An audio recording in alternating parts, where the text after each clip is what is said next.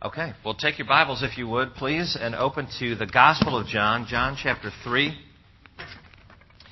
And we'll start in verse 1, John chapter 3,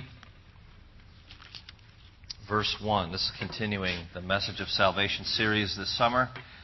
This was, in case you don't know, this was a series that Jeff Sample lined up.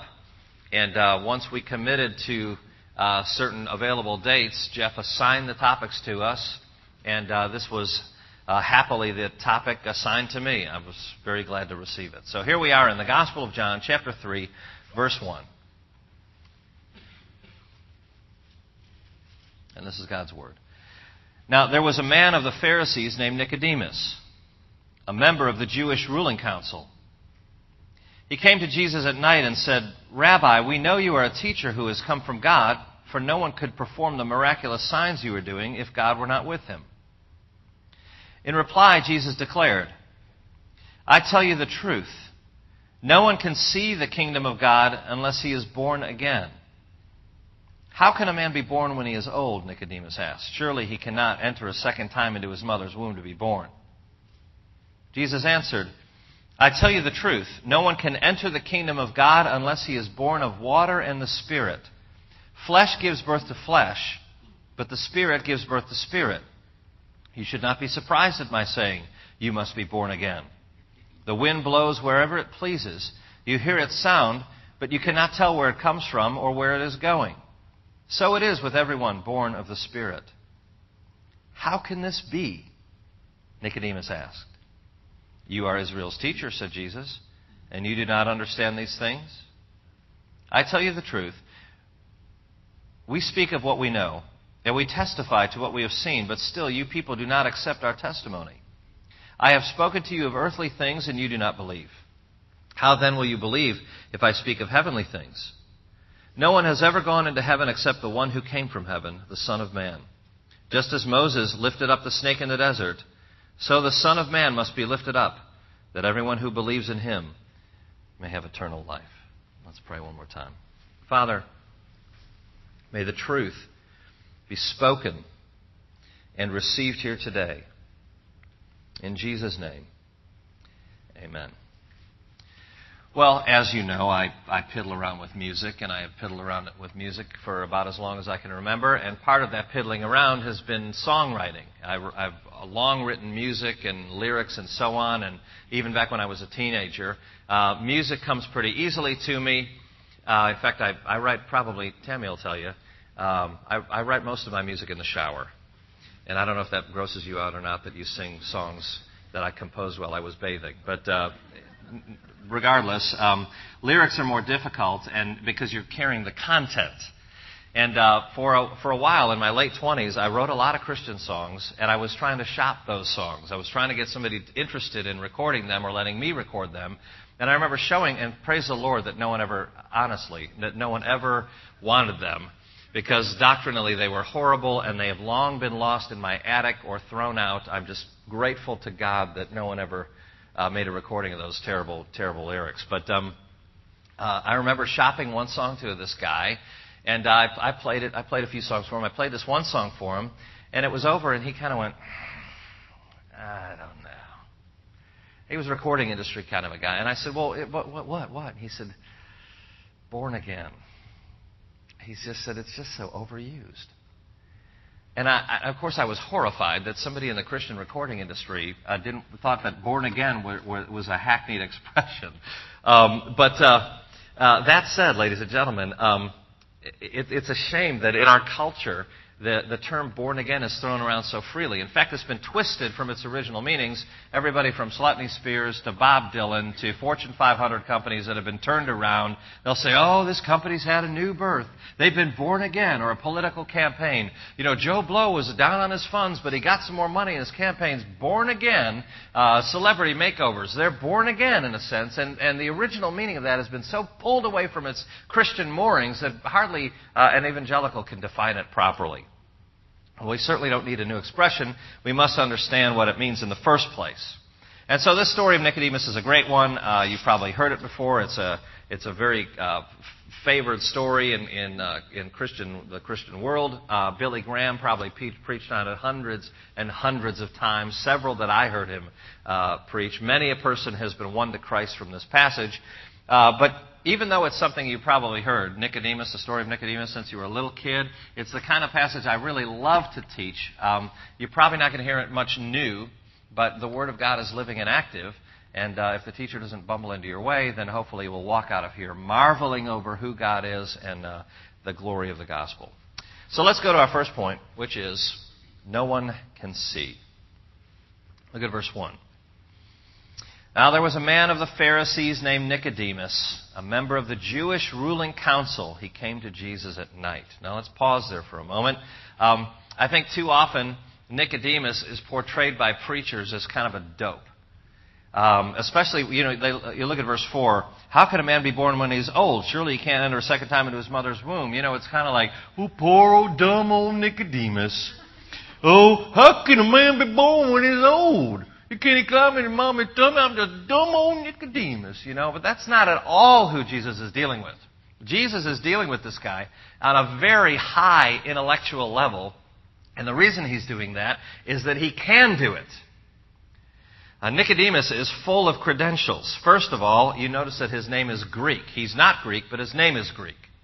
In fact, he probably had two names. He probably had a Hebrew name and a Greek name. And because he's got a Greek name and he chooses to use his Greek name, chances are, and most likely, he had a Greek education. And if he did have a Greek education, he probably came from some means and reputation. So we're not talking about some underprivileged dope here that got caught up in the ministry, like me. We're talking about somebody from some with some high regard. Also, you notice in verse 1 it says, now there was a man of the Pharisees. So we do know for sure that Nicodemus was a Pharisee, and we all know that Jesus criticized the Pharisees. He called them hypocrites. He called them whitewashed tombs. He called them accursed, the 7 woes in Matthew 23. Woe unto you, scribes and Pharisees, whitewashed tombs. He called the Pharisees a lot of things, and rightly so. But let me ask you a question about the Pharisees. Let me ask you a question. Do you think it's good to be theologically conservative? You think it's good? I hope nobody says no. Well, the Pharisees were theological conservatives, the theological conservatives of their day. Let me ask you another question. Do you think it's good to revere God? The Pharisees revered God. Do you think it's good to regard God's Word, the Bible, the Scriptures, as God's inspired, revealed Word? The Pharisees did. Now, they didn't have the New Testament, obviously, but they had the Pentateuch, the 5 books of Moses, they had the wisdom literature, they had the prophets, they had the Old Testament, and they regarded it to be the inspired, written Word and words of God. That's what the Pharisees believed. They also believed that a man would be held morally accountable before God. That God's not just up there some patsy going, oh, it's bad down there, but He's going to hold us accountable. That's what the Pharisees believed. Now, are those good things or bad things? Those are orthodox things. But the problem is, they externalized their religion. That's why Jesus continually called them out. It was all outward. It was not inward. It was not heart righteousness they were after, but they were keeping the law, the external law. So the scribes interpreted the law. The Pharisees kept the law. They were the super religious people of their day. They were highly known and highly regarded. They were the religious people everybody looked up to. All right? We also know this. Look at verse 1 again. There was a man of the Pharisees named Nicodemus, a member of the Jewish ruling council. That he was a member of the Jewish ruling council means that he was a member of the Sanhedrin, which is this authoritative body. It was the highest legislative body in Judaism. They basically had jurisdiction and authority over every living Jew. So now you get a picture of who this Nicodemus guy is. He's smart. He's probably educated. He's probably from some means. He is a religious leader, and he's a political figure. He is the guy. He is credentialed way up there, and in a sense, he is the model representative for us, and he's a pretty good representative too. I mean, if you had to pick some guy, I mean, you look how early on in the gospel it shows up in John's gospel. We're in chapter 3. If you had to pick a guy to approach Jesus, he's a better representative than you and me. though fallen. Well, look at verse 2. Here's how he approaches Jesus. He comes to Jesus at night, and he says, Rabbi. Now, that's pretty polite title there, isn't it? He calls Jesus Rabbi, and that's polite because Jesus wasn't a rabbi in the traditional sense of the word. He didn't go through the same scholarly channels that the other rabbis did, but he calls him Rabbi, and there's probably a little bit of a tone of condescension in there, too, a hint of condescension, because, again, Jesus doesn't have the same kind of credentials. Notice what he says next. He says, Rabbi, we know you are a teacher who has come from God. Now, that we know you are a teacher, that's something that shows up in kind of our theological circles. I know people who say this. They'll say, well, our position is such. We hold that blah, blah, blah, blah, blah, and we see that blah, and we this and we that. It's kind of like there's a big club and you're not in it. Well, he comes as a representative for the Pharisees, and he says, Rabbi, we know you are a teacher who has come from God, and no one can perform the miraculous signs you are doing if God is not with him. Well, so you got this guy, he's credentialed, he comes to Jesus with the upper hand. And he calls him Rabbi, little tone of condescension. He says, we, another little tone of condescension. And he states his point, and he acknowledges what he seems to believe is sincerely true, that Jesus is performing miraculous signs. Lots of people are witnessing it. Jesus is growing. He's kind of a big deal. And he lays out his statement. He's got the upper hand. And see what Jesus does. In verse 3 it says, in reply, Jesus declared. If you've got a King James Version or others, it'll say, Jesus answered. Now, did Nicodemus ask a question? No. All he did was make a declarative statement.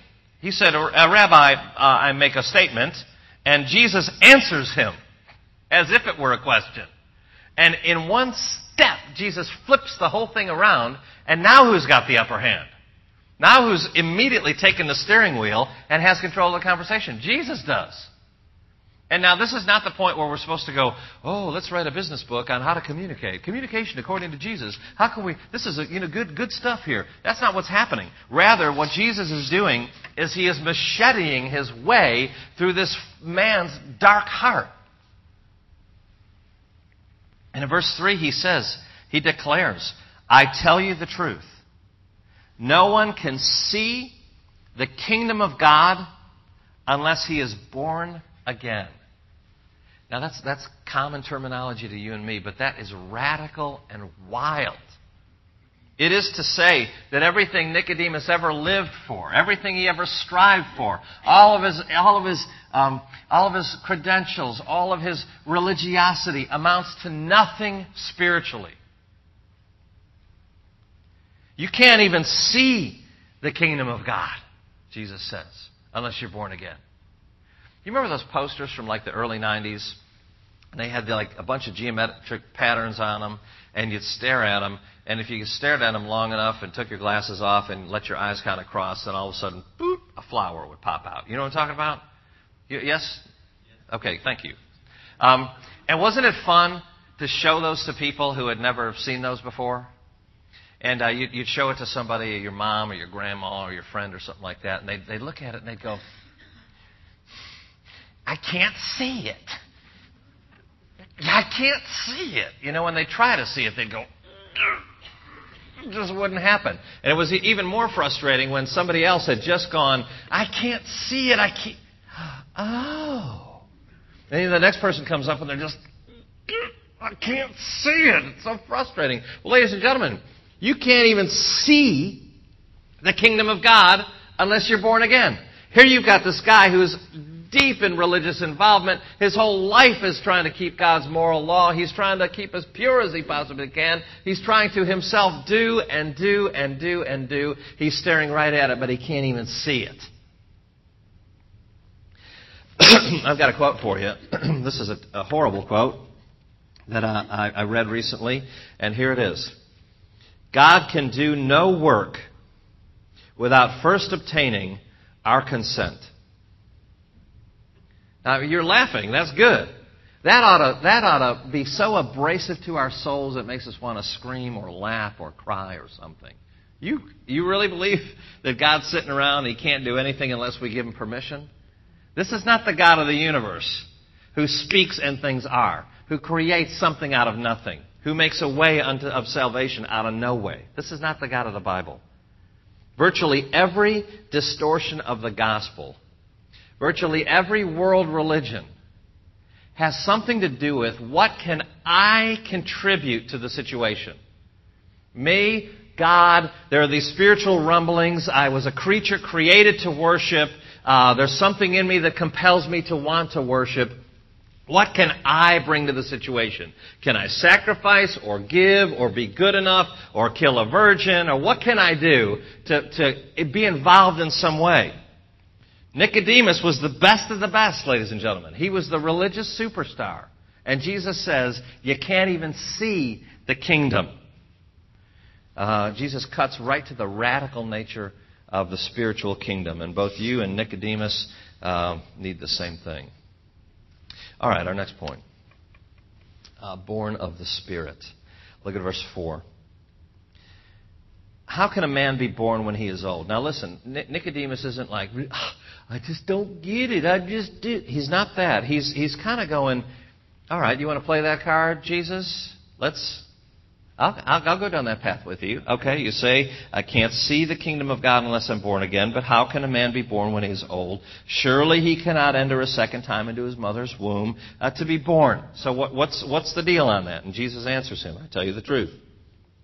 This time he says, no one can enter the kingdom of God unless he is born of water and the Spirit. Flesh gives birth to flesh, but the Spirit gives birth to spirit. You should not be surprised at my saying, you must be born again. Now, friends, there are many interpretations of water and spirit and the meaning of that in this particular passage, and I'm not going to list them for you. If you want to get on the internet and poke around, you certainly can do that. But I'm going to suggest to you that the answer for our interpretation of this properly is found in chapter 1. So if you flip back a page and look at chapter 1, verse 29.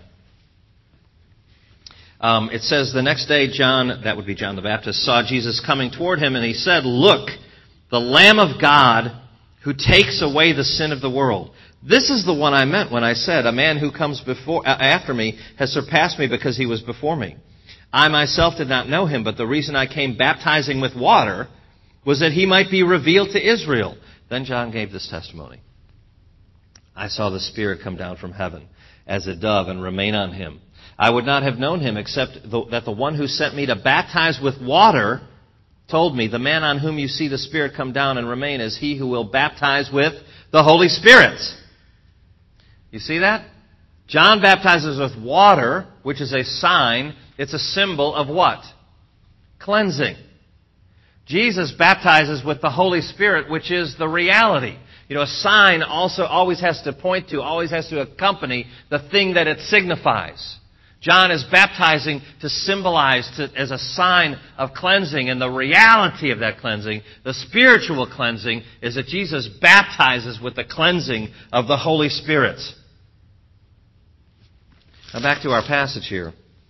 In verse 6 it says, flesh gives birth to flesh, but spirit to spirit. You should not be surprised by my saying, you must be born again. Now that's twice Jesus has used the term born again.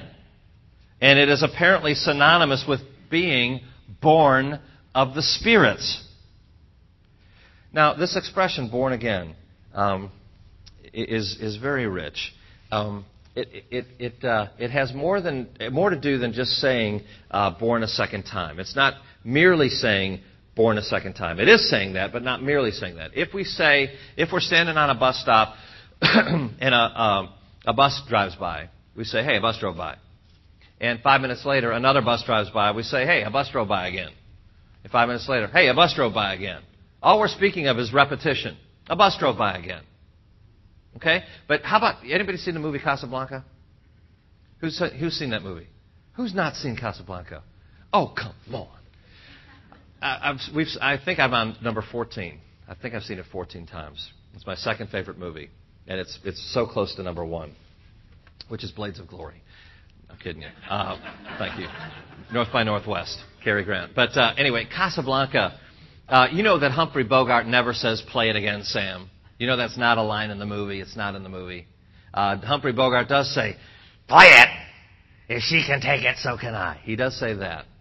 And Ingrid Bergman says, "Play it." She says, "Play it, Sam. Play as time goes by." Okay, so that's her line. Okay? But what's so interesting about it, what makes it so poignant, is Sam, the piano player and singer, was with Humphrey Bogart and Ingrid Bergman in Paris when she thought her husband was dead, but he wasn't really dead, and she fell in love with Humphrey Bogart. She finds out her husband's alive. She leaves Humphrey Bogart at the train station. And years later, Humphrey Bogart owns a saloon in Casablanca, and she and her husband come in. Sam's there at the piano, and she says, "Sam," I have goosebumps thinking about it. It's such a good movie. She says, "Sam, play it, Sam. Play as time goes by." And what makes it so poignant is that it's Sam. She doesn't walk in and it's playing on the radio. But Humphrey Bogart's there, and she's there, and Sam is playing the piano, and Sam is singing the lyrics of the actual song. So he's singing, he's playing it again, but there's something about the source of it that is so important. And so when Jesus says, "You must be born again," he is saying you must be born a second time. He is speaking of repetition, but there's something more to it. He's saying you need to be born from the same source. You need to be born from above. Did you have anything to do with where you were born on this earth, or when you were born, or to the parents to whom you were born? No. You had nothing to do with it. Neither do you have anything to do, says Jesus, with being born into the spiritual kingdom. You can't even see it. You certainly can't enter it. Look at verse 8. "The wind blows wherever it pleases. You hear its sound, but you cannot tell where it comes from or where it is going. So it is with everyone born of the Spirit." Let me show you a mysterious thing. This is a great hymn, which some of you may have never even heard of. But, in Romans 4, it says, "There is no one righteous, not even one. There is no one who understands, no one who seeks God." Now, listen to this hymn. "I sought the Lord, and afterward I knew." Let me tell you, I love this song, because this is sane, balanced Christian doctrine. Listen to it. He says, "I sought the Lord, and afterward, I knew He moved my soul to seek Him, seeking me." You get how marvelous that is, how balanced it is? The guy's saying, yes, even though Romans 4 tells us there is no one who seeks God, we still have seeker services, don't we? We'll still say, "Come unto Christ." We still say, "Receive the Lord of glory." Repent, today is the day of salvation. We still should preach that. We still send monies out. We still send people out. We go around the world and we proclaim the gospel of Christ. Why? Well, because somebody's out there and they're designed to worship. They feel some kind of weird spiritual rumbling in their heart. They feel a void, a vacuum. They don't know how to fill it. They don't know how to explain it. Somebody shares the gospel with them. Somebody brings them to church. Something happens and they find themselves seeking the Lord. They really are. "I sought the Lord." And then afterward I go, oh, unbelievable. He moved my soul to seek Him because He was seeking me. It was not that I found, "O Savior, true." No, I was found of Thee. Second verse. This is awesome. He says, "Thou didst reach forth Thy hand and mine enfold. I walked and sank not on the storm-vexed sea." That's a reference to Peter stepping out in faith, and he's holding on to Jesus' hand, and he doesn't sink. Why? Well, it says, "'Twas not so much that I on Thee took hold, as Thou, dear Lord, on me." The whole time I thought I was grabbing onto You, and You were holding on to me, keeping me from sinking under the waves. Then the last verse says, "I find, I walk, I love." Yes, I do those things. I found God. I walk with Him. I love Him. I sought Him. It's true. I did those things. But the whole of love is but my answer, Lord, to Thee. For Thou wert long beforehand with my soul. Always Thou lovedst me. You know, He loves us with an everlasting love. We love, why? Because we've first been loved.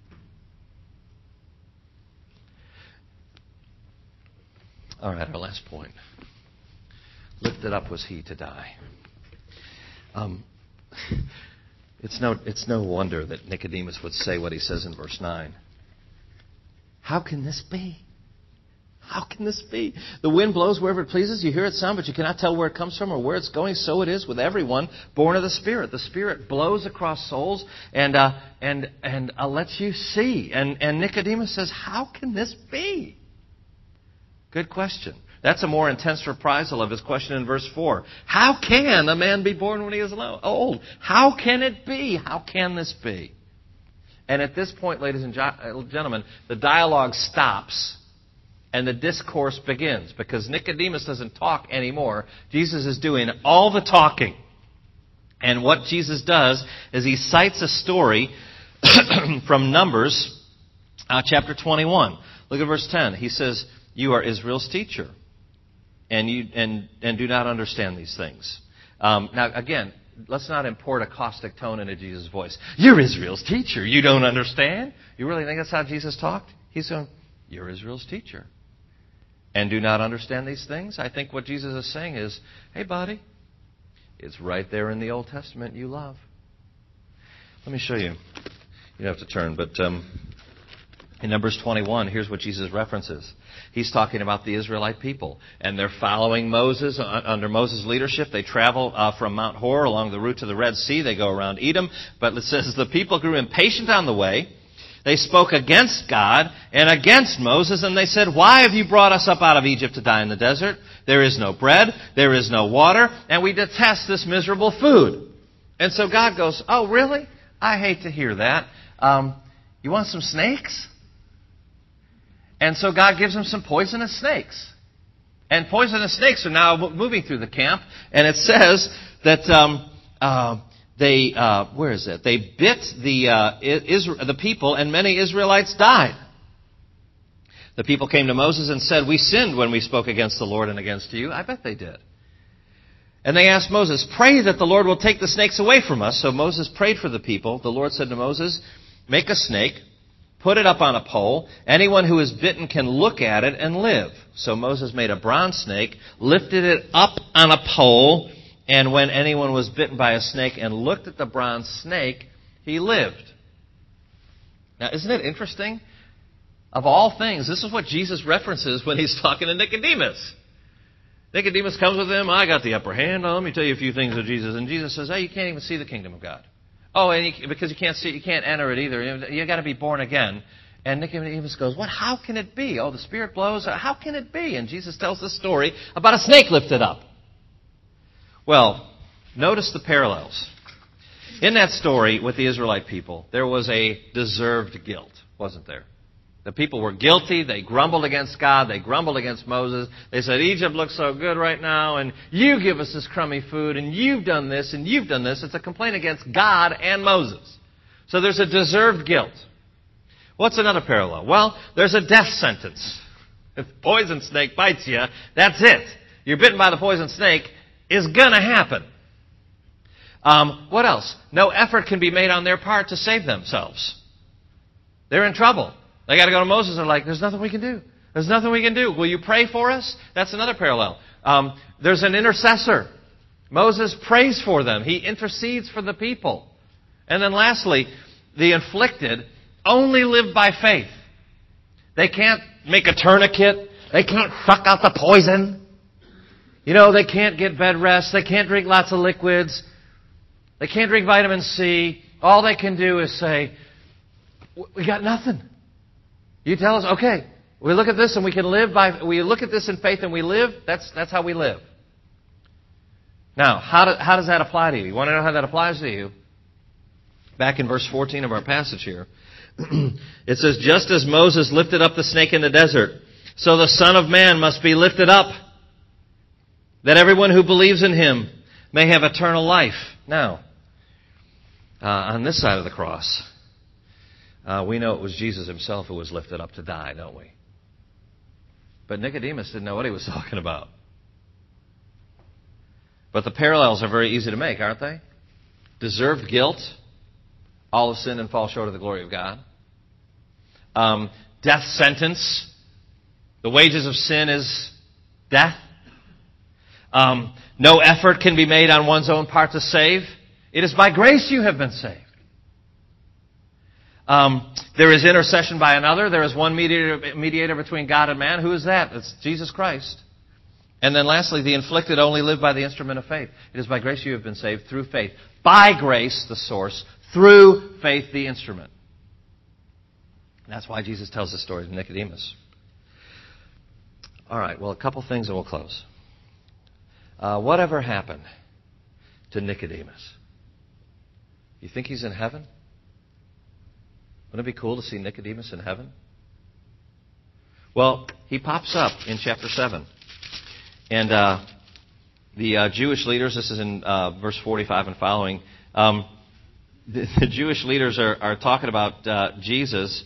People wanted to seize him, but they didn't. No one laid a hand on Jesus. And the temple guards go back to the chief priests and Pharisees in verse 45 of chapter 7, and they ask him, why didn't you bring him in? You were right there. You're the temple guards. Why didn't you bring him in? And the guards go, well, no one ever spoke the way this man does. And they say, you mean he's deceived you too? The Pharisees retorted. Has any of the rulers of the Pharisees believed in him? No, but this mob knows nothing of the law. There's a curse on them. Verse 50. Nicodemus, who had gone to Jesus earlier and was one of their own number, Pharisee, asked, does our law condemn anyone without first hearing him to find out what he's doing? And they replied, are you from Galilee too? Look into it, and you'll find that a prophet does not come out of Galilee. So you see, something's happening in Nicodemus' life. All right, let's go to the end of the gospel, virtually. Look at chapter 19.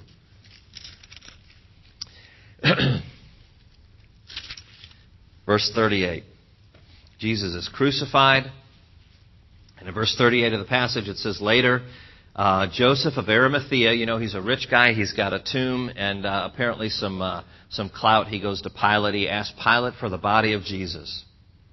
Now, Joseph was a disciple of Jesus, but secretly he feared the Jews. With Pilate's permission, he came and took the body away. He was accompanied by Nicodemus, the man who earlier had visited Jesus at night. Nicodemus brought a mixture of myrrh and aloes, about 75 pounds. Taking Jesus' body, the two of them wrapped it with the spices in strips of linen. Now, we don't have a clear statement of Nicodemus' conversion, but my goodness, ladies and gentlemen, I think we're going to see that guy in heaven. Can you imagine what it must have been like for him to take the body down off the cross and to care for it and wrap it and prepare it for burial? Can you imagine how he would have thought back to Jesus talking about being born again, and he would have said, lifted up was he to die. It is finished. Now the hymn wasn't written yet, but you just know that it had to have been just so prominent on his mind. There's another hymn in that hymnal that I love, and it's got an expression in there called that says dark unrest. That a soul without Christ has a dark unrest. And I think Nicodemus came to Jesus in John 3 with a dark unrest. Or maybe he didn't have an unrest yet. Maybe he was just a representative and he had some questions. But somewhere in there, a dark unrest grew until it was finally satisfied the only way it could be, with this one who had been lifted up, born again, so that he might see and enter the kingdom of heaven. I close with this. Johnny Coggin, on staff at our church here, he and his wife are expecting a baby. And the baby's due within a month. It's a girl. And he said, about 3 weeks ago, he said, I got the strangest sensation. He said, every week or so it hits him. Every few weeks it hits him. He said, I miss her. He's talking about the baby girl. He said, I miss her. And she's not even here yet. And I've thought about that 20 times. And what a wonderful example that is for heaven, We miss it. We long for it. We yearn for it, and we haven't even seen it.